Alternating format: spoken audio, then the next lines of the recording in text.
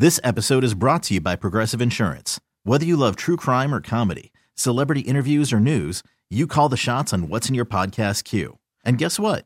Now you can call them on your auto insurance too with the Name Your Price tool from Progressive. It works just the way it sounds. You tell Progressive how much you want to pay for car insurance, and they'll show you coverage options that fit your budget. Get your quote today at Progressive.com to join the over 28 million drivers who trust Progressive. Progressive Casualty Insurance Company and Affiliates. Price and coverage match limited by state law. You could spend the weekend doing the same old whatever, or you could conquer the weekend in the all-new Hyundai Santa Fe. Visit HyundaiUSA.com for more details. Hyundai, there's joy in every journey.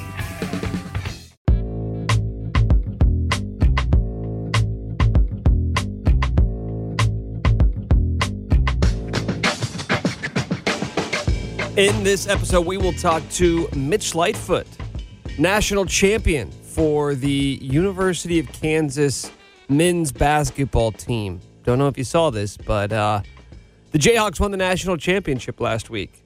Kind of flew under the radar. It's really a feel-good story about an upstart program that found a way against all odds to win it all. We'll talk to Mitch now that his career is over and ending his career in storybook fashion.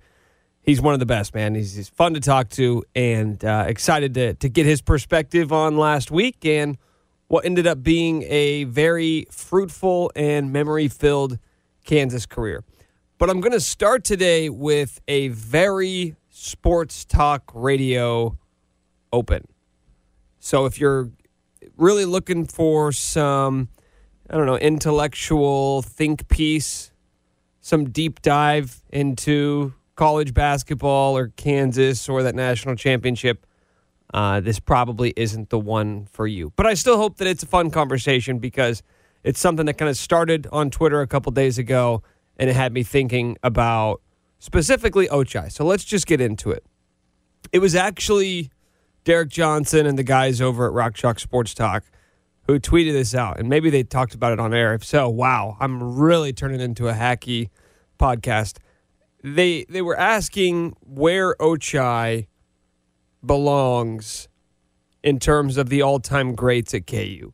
Is he a top 5 player? Is he a top 10 player? Is he a top 20 player? Let's start right there. Anybody who says that Ochai Agbaji is not one of the top 20 players in Kansas history, leave. You are not allowed to speak in this conversation, okay? That's the only barometer we're going to put on this.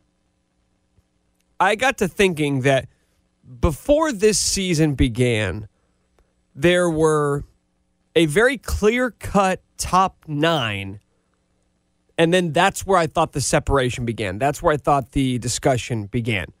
And you can put them in whatever order you want, but the top 9 heading into the 2022 season, in some order, Wilt Chamberlain, Danny Manning, Frank Mason, Darnell Valentine, Rafe LaFrentz, Clyde Lovellette, Nick Collison, Paul Pierce, and JoJo White.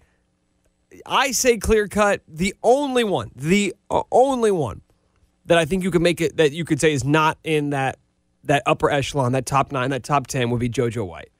Which is funny because if you look back on his total career, you could argue that he is top 3, top 4 in terms of college plus NBA history. His college stats are great, but he played in late 60s on some teams that didn't have a ton of success in the tournament. But historical greatness, that's fine. If you want to say that JoJo White's not in there, that's totally fine. The one pushback that I got more than anything else, though, was when I tried to factor in where Ochai belonged. And I have Ochai in the top 10. I think you look at not just the sum of his career, but also what he did this season. It's nearly impossible to say that Ochai Agbaji is not one of the top 10 players in Kansas basketball history. Everybody was asking me for criteria. I put Ochai at number 9, right ahead of JoJo White. Everybody was asking, okay, what's the criteria here? What are you asking for? What are you basing it off of? And I get it, because you get specific answers from specific questions, but sometimes you don't need to make it more difficult than it needs to be. Is it the best career? Is it about having the best season? Is it about who was the most talented? most accomplished. We're talking legacy here, okay? Ochai's Kansas career is now over. This is the time when it's appropriate to discuss his legacy and what he leaves behind. His resume is complete. Do you look back on his time at Kansas and say, that was a top 10 career? That's the question we're asking here. Most of the complaints I got were about omissions instead of guys I included, which is how this works. I got about 25 different suggestions of guys who deserve to be in the top 10.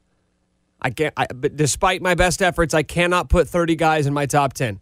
I have to make a cut somewhere, and that's where I made it.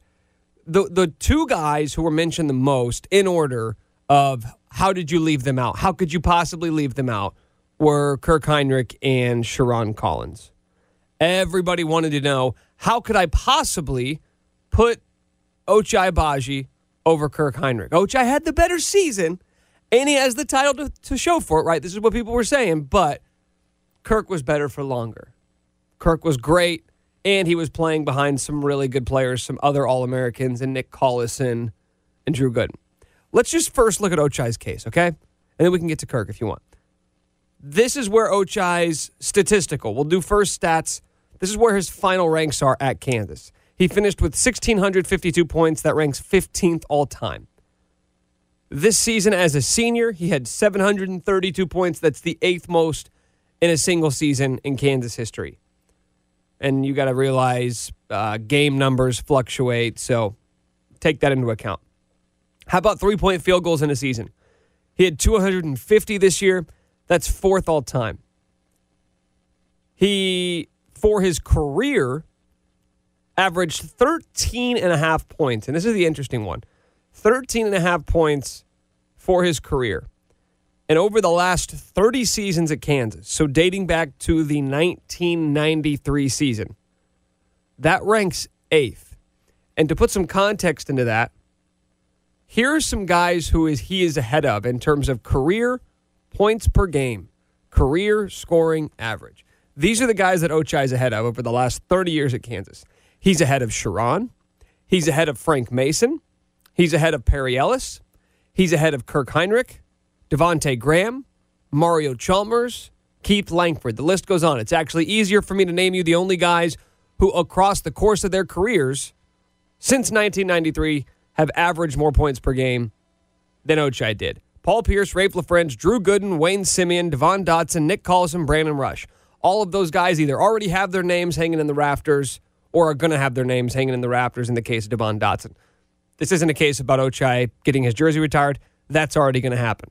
I just want to put some perspective here on his career, because for everybody who wants to tell me that, well, he had one good season, those other guys had better careers, why was he a better scorer than those guys? Because it's important to remember, Ochai played way less games than guys like Sherron and Kirk and Devontae and Perry Ellis, because he only played basically 2/3 of a season his freshman year. I think it was 20-some-odd games as a freshman because he was redshirting, and then he got his redshirt pulled. So he played 122 games. Guys like Kirk and Sherron played over 140. And then you look at games started, he had 116, even despite that. Think about that. He missed basically a third of his season, close to half of his season his freshman year. He still ranks 10th all-time in games started at Kansas. The accolades speak for themselves. 2-time Big 12 champ, first-team All-Big 12, Big 12 Player of the Year, Big 12 Tournament Player of the Year, consensus first-team All-American. He was a finalist for the Wooden Award. He won a national championship, and he was the Final Four MOP. If you want to argue that Kirk or Sherron or anybody else deserves to be ahead of him, that's great. Those are popular guys. Those are fan favorites. We get nostalgic about our eras. And that's what I think this is about more than anything else, is you go back to your childhood, your peak as a Kansas fan.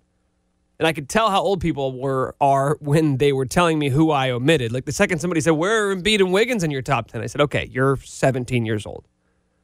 Whenever somebody said, where's Kirk at? Where's Drew Gooden? I go, okay, you're about 30 or so? And when people said, where's Dave Robish and Bud Stallworth? I said, okay, you're what, 50, around retirement age maybe, 60, 65? And that's fine. All of those guys are great. Maybe Dave Robish does deserve to be in there. Maybe Bud Stallworth does deserve to be in there. But that's the thing. Again, to be in the top 10, You got to have everything. You have to check every single box. And there is not a box that Ochai Agbaji doesn't check. There's the argument about recency bias or overvaluing a guy because of a title. Like you're just giving him the extra bump because of the title. Yeah, I am. If KU wouldn't have won a national championship, I'm probably not putting Ochai in there. But that's the thing about it. Because listen, I get it. It's hard to win championships. The tournament can be a crapshoot. It's fickle, whatever. But it's still the ultimate barometer for success in sports. Winning championships. It still matters. You can say that you overvalue it, but like, where's the cutoff point there? Because at some point it does mean something. It's the reason we all do this. It's the reason these coaches coach. It's the reason the players play. It's the reason why it sucks when your team loses in the tournament every year. And it's the reason why everybody around these parts is still riding a high over the last week, because your team, for the first time in 14 years and for only the fourth time in program history, won an NCAA title. It still matters a lot. And he wasn't just a guy on the title team. Ochai was the guy. He was one of the 5 best players in the country. He was a leader. He was everything you could ever ask for as a fan. And that's where his argument ultimately lies. Because if you want to split hairs and talk about total careers, some guys had multiple all Big 12 seasons. Some guys had multiple All-American type seasons. That's okay. Fine. And I have Ochai ahead of them. How many of those guys, though, would trade their careers for Ochai's? How many of those guys would rather leave behind the legacy that Ochai will at Kansas? Let's just make a new rule moving forward, okay? Because we can simplify this argument. If you're the Big 12 Player of the Year, and you're a first-team All-American, and you're a national champion, and you're a Final Four MOP, we automatically vault you into the top 10. Because as of right now, that's an incredibly short list at Kansas. And until we get more than 10 of those guys at that program, that's the new criteria moving forward. Until there's no more room, at which point we can rehash this conversation. It's all silly and subjective and fun, and that's kind of the point of it. But I just don't know how you could argue Ochai isn't one of the top 10 players in the history of this program. And that's saying a hell of a lot. All right, Mitch Lightfoot, Kansas basketball player, national champion. It's a pleasure to talk to you. Late Monday night last week, or what I would assume to be early Tuesday morning, what time did head hit the pillow in New Orleans? It was a great night. We walked off the court. I looked at my phone. It was like 11:10. So we ended up getting back to the hotel at like 1-ish. And I bet the head did not hit the pillow till about 7. And was up at 9 for 9:30 for breakfast, and then we were on the bus at 11. So not a whole hell of a lot of sleep since then. Been trying to catch up, but it was a crazy experience, and it's one of those experiences where it's all right if you miss some sleep.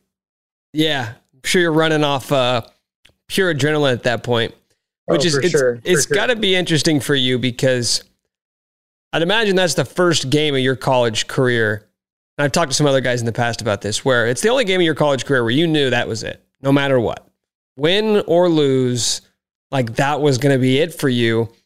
And I don't know if that's like adding extra pressure or if it's freeing. Like, what's that kind of build up to that final game, just knowing that it's your last game, and also you know that it's the biggest game of your career? I would say it's more freeing, because you look at all these other games, like, hey, this could be it. I mean, this could be my last game. I mean, I pray it's not, but it could be. This could be my last practice. But when you're walking out Allen Fieldhouse off the practice court for the last time, like headed to a Final Four, it's the last time I'll practice in Allen Fieldhouse. That's when that's really the only time it's really hit me, like, hey, this is it. Like, because ever since the national championship, it's kind of been like a movie, unreal. Like, I don't think it's really sunk in yet, but yeah, walking off the court in Allen Fieldhouse for the last time the court in the practice gym in the Fieldhouse for the last time was kind of really the only time that I've been like, damn, no, this is it. Has most of it. Has it still not sunk in a week later? No, it definitely hasn't. We still talk about it. Like, everybody's working out, so we're all around the locker room pretty frequently, but still talking about how it's like, dude, we won a national championship. Like, what the heck? Like, that's like unreal. so happy for like all the guys on the team, because like we've talked about this all year. We've talked about being able to do this. We've been locked in on this goal. We haven't been satisfied with anything. I mean, we won the league, and that was like, yeah, okay, like, let's go do what we came here to do and win a national championship. So we were able to do that.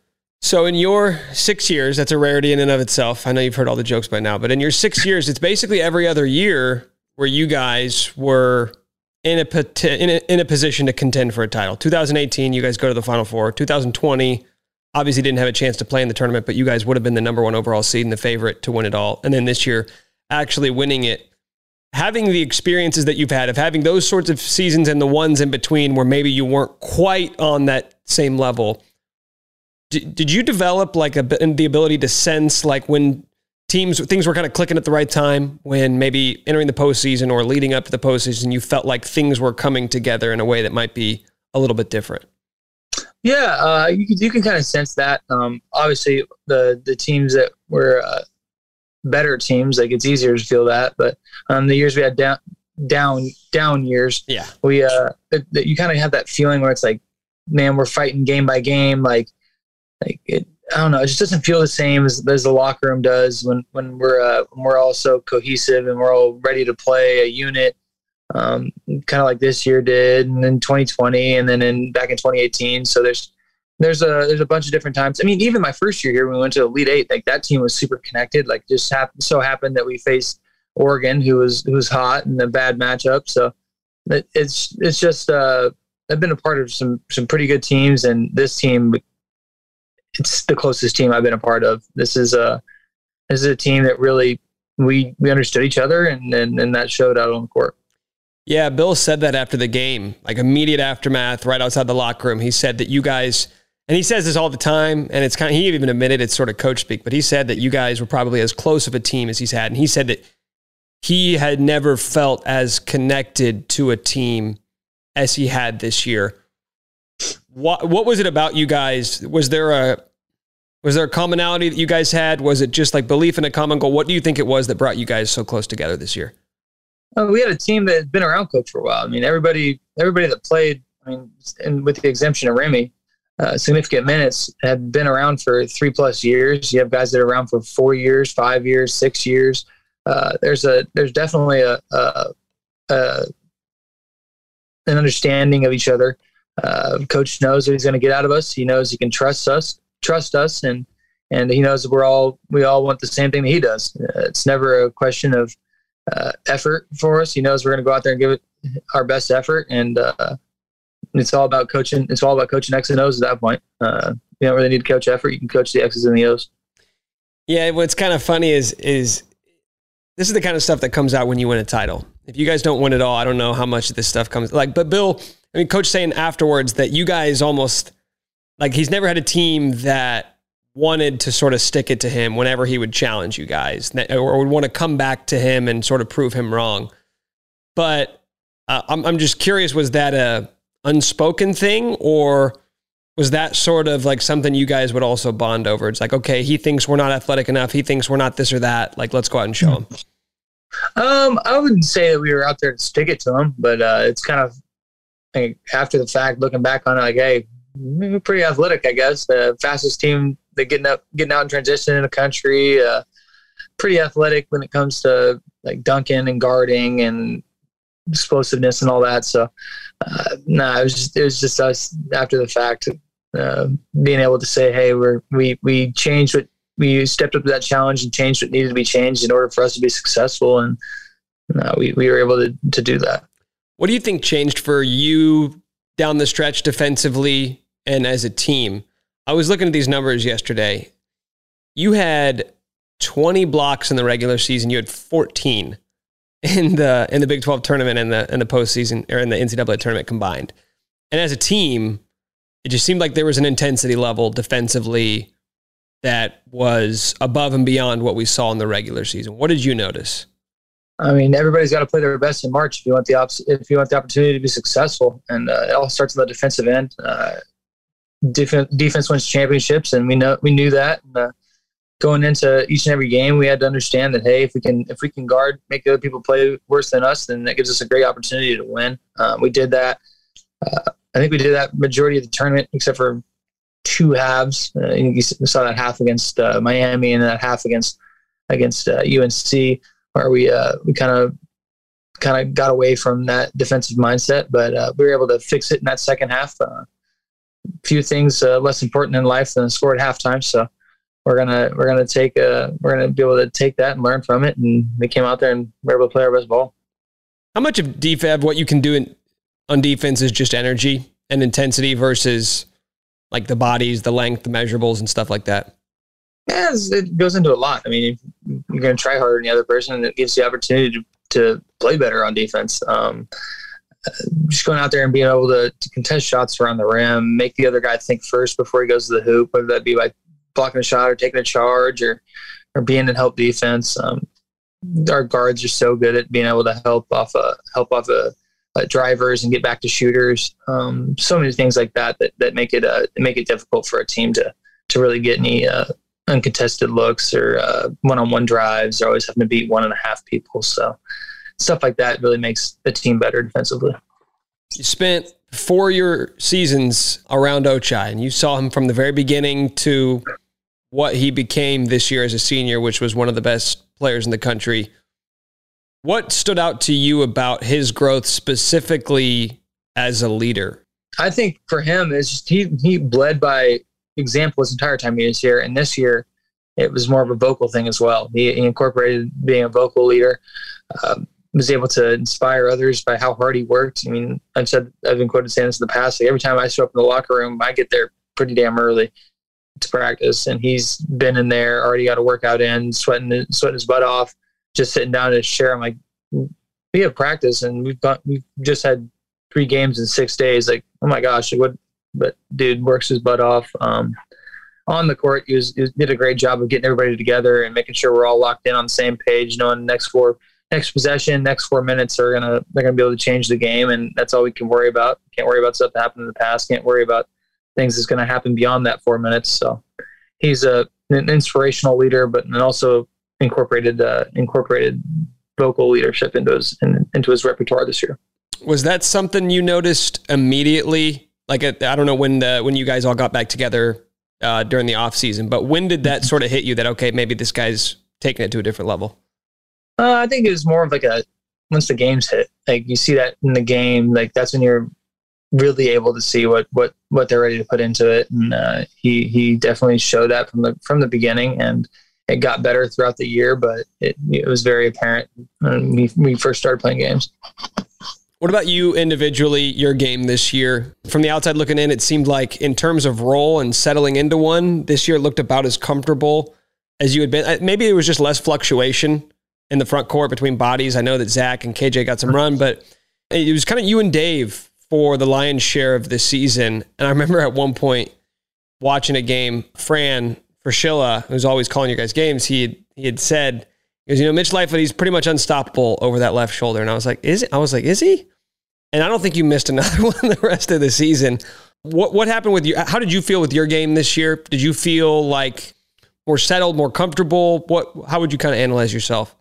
I would say it was a lot more comfortable. I knew all the guys in the team had confidence in me to do my role. I know they every day in practice they'd throw me the ball inside until you go score, and then I was pretty confident going over that left shoulder. It's basically an easy way to score for me. Give us a basket when we need it. Give us an outlet when maybe when a play breaks down. So did it feel unstoppable to you? I got pretty hot there for a little bit, not gonna lie. I had Coach Self telling me, Mitch, quit passing it, shoot it. And I'm like, okay, well, if you're telling me, I guess I will. So I think that had something to do with it, but it was really cool. You guys talk about confidence, and that seems to be like a theme. And you were even talking about this, I think, the week before you guys left for New Orleans. I don't know if there's anybody in the country more confident than CB. And yeah. I don't know if you saw the compilation of him, the screaming compilation that came out on Twitter a couple days ago, which was hilarious. That is quite the confident guy. He's not lacking at all. How contagious is that for the rest of the team? It's huge for us.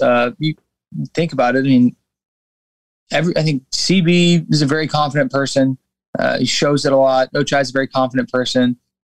You going out there, you're having Dewan, Remy, Dave, like everybody from the top, out of that first 7 guys are pretty confident. And I think everybody else feeds off that as well. And we feed off each other's confidence, and it gives us the ability to go out there and play a game that doesn't have much hesitancy in it. Which is good, because if you hesitate, you're lost, and you can't play basketball being lost. I know you guys want this for yourselves, you want it for each other, but being a program guy like yourself, you mentioned it earlier, so many guys who have spent so long under Coach Self, and knowing he's a Hall of Famer, one of the greatest coaches to ever do it, certainly one of the best currently coaching. What does it mean to get him his second title? It means everything. Being able to give him that is so special. He works so dang hard for us, and he fights for us every single day. He's the best. Like, when I tell you, like, his mind of basketball is just so far ahead of anything I've ever seen before. Like, he's forgotten way more than I'll ever know about basketball, and it's just so cool to be able to sit back and play for somebody like that, because he breaks the game down. He's always reading what's happening. You think you map something out, or you think, like, he'll put you, like, sometimes he'll, like, hey, go on the red team. And you think, hey, I'm going to play hard and get that back and prove him wrong. And then all of a sudden, next thing you know, he's running a backdoor play against you, and you give up a dunk and makes you look silly. But no, he knows the game so well. He knows his players so well. He really knows how to get the best out of each and every one of us, and that is it's special. It really is. There's not enough I can say about Coach. Really, the best. He's the best. So I want to get a little off topic here, because it's interesting now seeing we're at the stage where guys are making decisions as to whether they're going to come back or not. Last year, I don't know how much you guys knew was coming, but it seemed pretty obvious on the horizon that eventually this NIL stuff was going to get passed, and that the NCAA didn't have any rules set out, so that it was going to kind of be this sort of free-for-all of everybody trying to figure out what to do. How prepared were you, and what was that like in the beginning stages, and how you sort of saw this thing grow throughout the year? Prepared-wise, not really. I kind of had to learn on the fly. One day after Coach Self camp, they got us all together in the locker room and said, hey, this is getting ready to happen. Gave us some kind of knowledge about it, and kind of went from there. I tried to get on it as much as I could, learn as much as I could about it, just because I was interested in it, and obviously had a chance to benefit my teammates and I. So being an older guy, I can kind of help them navigate it a little bit. And I feel like I've been able to do that. It's been exciting being able to see my teammates be compensated for their name, image, likeness, and they have been, and that's been a positive, I think. And I think looking around college basketball overall, it's been a positive. Or college basketball and college sports, you see guys that are coming back because they have the ability to make some money while they're in college, and they don't have to make rash decisions, whether that be to go try and play beyond it or do something that they aren't ready for. So I think it's special, and it'll give us the ability to hopefully have some older teams in college basketball, some more experienced teams in college basketball, and also teams that are compensated from the top down. Yeah. Do you think it will change guys' decisions, guys who maybe aren't the surefire lottery picks or the surefire first round picks? I mean, I can't speak for anybody, obviously, in particular, but I think in general it can, because obviously they're going to have the ability to make some money in college and support not only themselves but their families, and some people need that, and it'll definitely, I think, impact it from a financial decision wise. So what's next for you? You heard all the jokes about sticking around for 6 years, and this guy must be a doctor. You got 2 degrees, right? Yeah, I've got a bachelor's in economics, the minor in business, and a master's in sports management. So you've got the degree in Kansas basketball, which is proven to be pretty valuable over the years. I've got the degree in playing for Coach Self. You learn quite a bit doing that. So what do you want to do next? Like, do Do you have any idea what the immediate future is going to hold? My goal right now, I would like to go play overseas and continue to play. From everybody I've talked to, they look guys, ex KU guys and guys that moved on, whether that be into the professional basketball world or business world. Everybody looks back and says, "Hey, don't have any what ifs. Go and do it. Enjoy basketball. If you still love the game and if you still have a drive and desire for it and a passion for it, and continue to do it." And that's what I want to do. And then after that, I think coaching is something that I really have an interest in. I feel like it's my passion, and basketball is my passion, and being able to stick around that would be special. And I feel like I've kind of done a decent job of helping some of the new guys grow over the years of being here. I mean, shoot, you stay around for 10 years and you can teach somebody something. Yeah. Well, you made a lot of memories. I think, honestly, my favorite play of yours was not on the court, was at the victory parade when the guy throws you the beer. What kind of beer was it? Do you know? I think it was at Natty Light. Well, it came out of nowhere, but I was kind of like turning my head at the last second, and I saw Chris reach for something, so I was like, shoot, I got to catch that. That was full extension. I mean, that was a smooth move. It like OBJ, but no, it was funny. I saw something on Twitter about that before, and I was like, you know what? If it happens, it happens, and I'm not gonna not do it. So might as well. But no, I looked over at Chris after that, and I go, yeah, I think I'm peaking right now. This is this is a cool moment, and no, that parade was insane. So many people out there. Everybody on our team had a blast, from coaches to players to managers to support staff. It was super special to be able to see everybody be recognized and all that support we felt. But yeah, that was my Pat Mahomes moment. Yeah, man, and I'll let you go on this because you've been generous with your time. But 6 years and you've been dubbed Mr. Jayhawk. You've heard it all by now, and I can't imagine scripting anything any better for somebody who's spent so much time and given so much of his time to this program to go out with this team with a bunch of dudes who are also guys who have been around for 3 or 4 years, and to win a title on a team that, I don't know how you guys felt internally, but externally, even as a 1 seed, there weren't a ton of people picking you guys to win the title and into March. Yeah, it's insane. Like, being able to play with these group of guys for the amount of time we did. I was talking to CB about it, and he was like, when I first got here, I was supposed to get 1 year, play with you for 1 year, and now we're going on. This has been year 3, so it's pretty special to see these guys grow up. What a way to go out. Not a lot of guys get to end their college career on a win. Really, only one team a year does. I mean, unless you don't make the tournament, but it's pretty special. I'm blessed to be able to play for this team, blessed to be able to play with these guys, for coach, for the KU fans. Really has been one of the greatest honor of my life, and I wouldn't trade it for the world. Could have done a lot of different things, but I never wanted to switch up on KU, and I never would. Well, congratulations, man. I hope it sinks in for you soon. I'm ready for them to drop that banner in the field house. Like Danny said, it's time to drop a banner. So there you go. I'm going to come back for that, and I got to see that in person. I think that it'll set in then. It'll set in. Thanks for the time, man. Congratulations again, Mitch, and best of luck in your future. I appreciate you, my guy. Thanks for having me. All right, thanks to Mitch for coming on. If you haven't already, please subscribe, rate, review.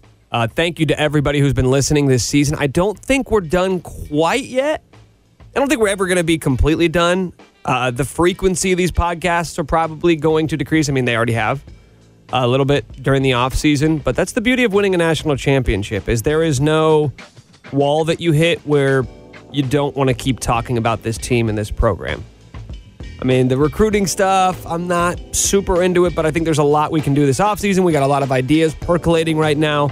So we're not done. We're not going to be quite done, but we may take a little bit of a reprieve. Who knows? We're working on a few things, and if we get those done, then hopefully have those to you in the next couple of weeks. But thank you so much for listening all season. That's it, man. Until next time.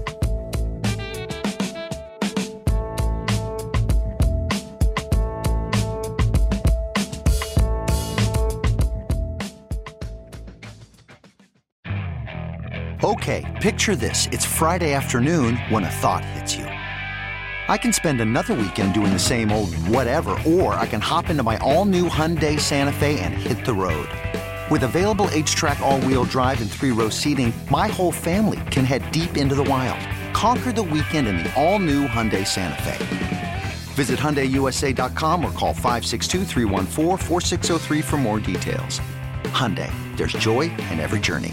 This episode is brought to you by Progressive Insurance. Whether you love true crime or comedy, celebrity interviews or news, you call the shots on what's in your podcast queue. And guess what?